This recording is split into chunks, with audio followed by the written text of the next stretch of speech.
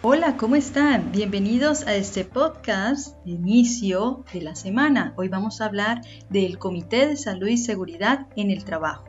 Gracias a la normativa minera peruana, la Ley 29783 y sus modificatorias. Una de las preguntas constantes que nos hacen ¿es importante ser parte del Comité de Salud y Seguridad? Claro que sí, es muy importante. El Comité de Salud y Seguridad cumple un rol fundamental en la prevención de riesgos laborales. Toma decisiones en el ámbito de aprobación, de gestión documentaria, investigación de accidentes, participa en inspecciones y asume otros roles para promover la prevención de accidentes y enfermedades ocupacionales. Es importante ser parte como voz y voto, representantes tanto de trabajadores como representantes de los empleadores. Nos preguntan, ¿y cómo es el procedimiento para la elección de un comité de salud y seguridad en el Perú? La normativa minera tiene un proceso de elección que es utilizado a través del anexo 2. En él encontramos unos procedimientos y unas fechas establecidas. Por ejemplo, la elección de los representantes de los trabajadores ante el Comité de Salud y Seguridad se realiza a través de un proceso electoral que estará a cargo de la organización sindical mayoritaria o en su defecto en la organización sindical más representativa. Cuando no exista organización sindical, el proceso estará a cargo del titular de la actividad minera. El primer paso que deben hacer es publicar la convocatoria para elección de representantes de los trabajadores. La norma nos indica que la nominación de los candidatos deben efectuarse 15 días hábiles antes de la convocatoria de elecciones. Los candidatos tienen que cumplir una serie de requisitos y serán trabajadores del titular de la actividad minera o empresas contratistas afiliadas o no afiliadas a la organización sindical. Estas votaciones deben ser democráticas mediante votación secreta y directa. Pueden hacerse virtualmente o presencialmente. Las cédulas siempre deben estar disponibles y estará a disposición de los trabajadores al momento de la votación. En estos momentos es muy importante, si lo vamos a hacer presencialmente, utilizar diseños de las ánforas y ubicación que sean bioseguras para los trabajadores, siempre promulgando el distanciamiento y el lavado de manos. El acto electoral será el día y la hora establecida por la organización. La elección será por simple mayoría de votos. Terminado el acta de elección, la Junta Electoral levantará un acta del proceso. Recordemos que la norma minera y la norma de la Ley 29783 y su reglamento nos hace mención de que toda empresa con más de 20 trabajadores debe conformar su comité de salud y seguridad de 1 a 2 años.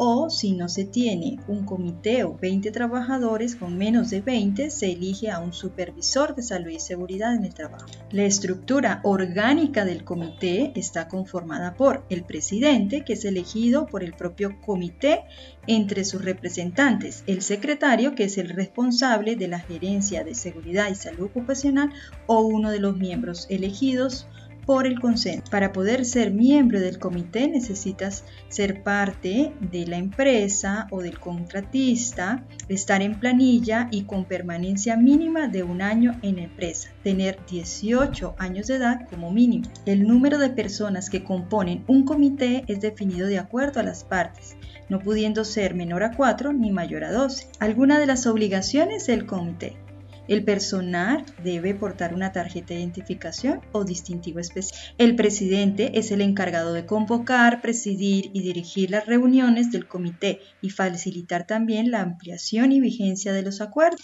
El secretario es el encargado de las labores administrativas del comité. Los miembros del comité, entre otras funciones señaladas en el presente reglamento, aportan iniciativas propias o de personal para ser tratados en las reuniones. Los miembros también pueden solicitar información y asesoría técnica necesaria para cumplir la planificación de sus actividades. Todas las reuniones se realizan mensualmente dentro de la jornada de trabajo. El comité se reúne de forma ordinaria todos los meses y de forma extraordinaria en caso de ocurrir un accidente mortal. Para aprobar acuerdos se necesita la mitad más uno de los miembros del Comité de Salud y Seguridad. Al término de cada sesión se levanta la respectiva acta que será asentada en el correspondiente libro de actas. Una copia de esta entrega se dará a cada uno de los integrantes. El Comité de Salud y Seguridad también redacta un informe anual de todas sus actividades realizadas. Y en las reuniones de comité solamente se versarán los temas relacionados a seguridad y salud ocupacional. La vacancia de un miembro del comité es por la inasistencia injustificada de 3 sesiones consecutivas o la inasistencia a 6 sesiones del comité. También por enfermedad física o mental que lo inhibide realizar el ejercicio a cargo o alguna otra causa que extinga el vínculo laboral. El cargo de esas vacancias se darán a los suplentes. La instalación del comité se dará dentro de los 10 primeros días del mes de enero, según corresponda. Al momento de la instalación se elige al presidente y secretario entre ellos. Algunas recomendaciones. Planificar actividades preventivas a cargo del Comité de Salud y Seguridad.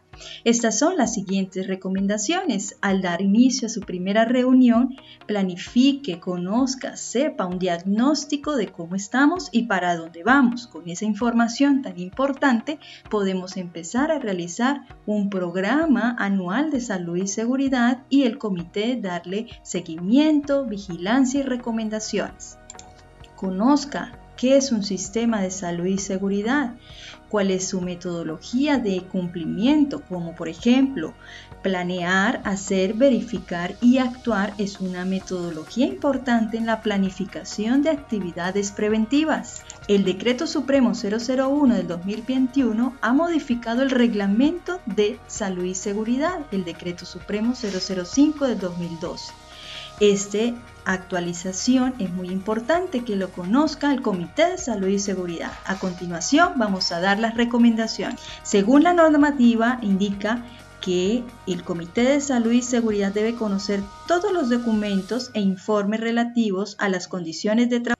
Debe aprobar y vigilar el cumplimiento del Reglamento Interno de Salud y Seguridad en el Trabajo y el Plan Anual de Salud y Seguridad. Conocer, aprobar y dar seguimiento al cumplimiento de todos los programas, como por ejemplo el programa anual, el programa de capacitaciones o programas de inspecciones. Participar en la elaboración, aprobación, puesta en práctica de las políticas y demás programas.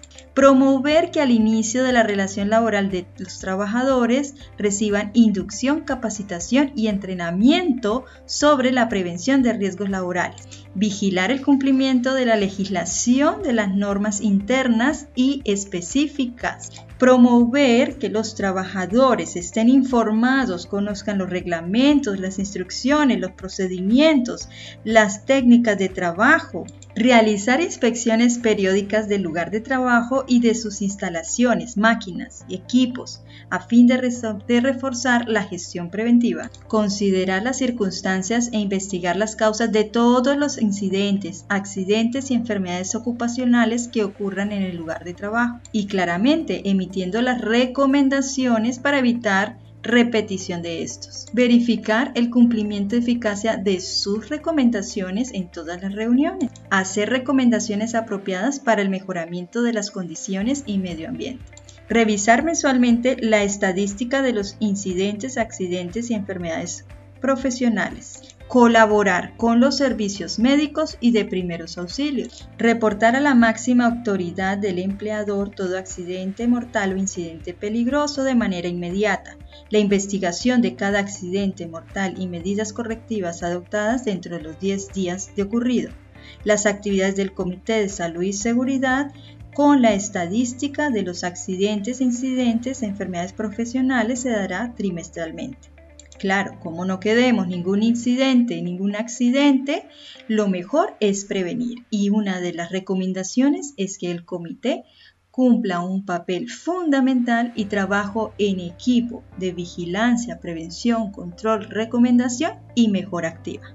Recuerda que cada acción es prevención y el libro de actas es un libro obligatorio y el informe es nuestra labor de dar a conocer toda nuestra planificación de actividades preventivas ante las autoridades competentes. Gracias por escuchar nuestro audio ayuda del día de hoy. Y recuerda que si salvar vidas quieres, prevenir debes.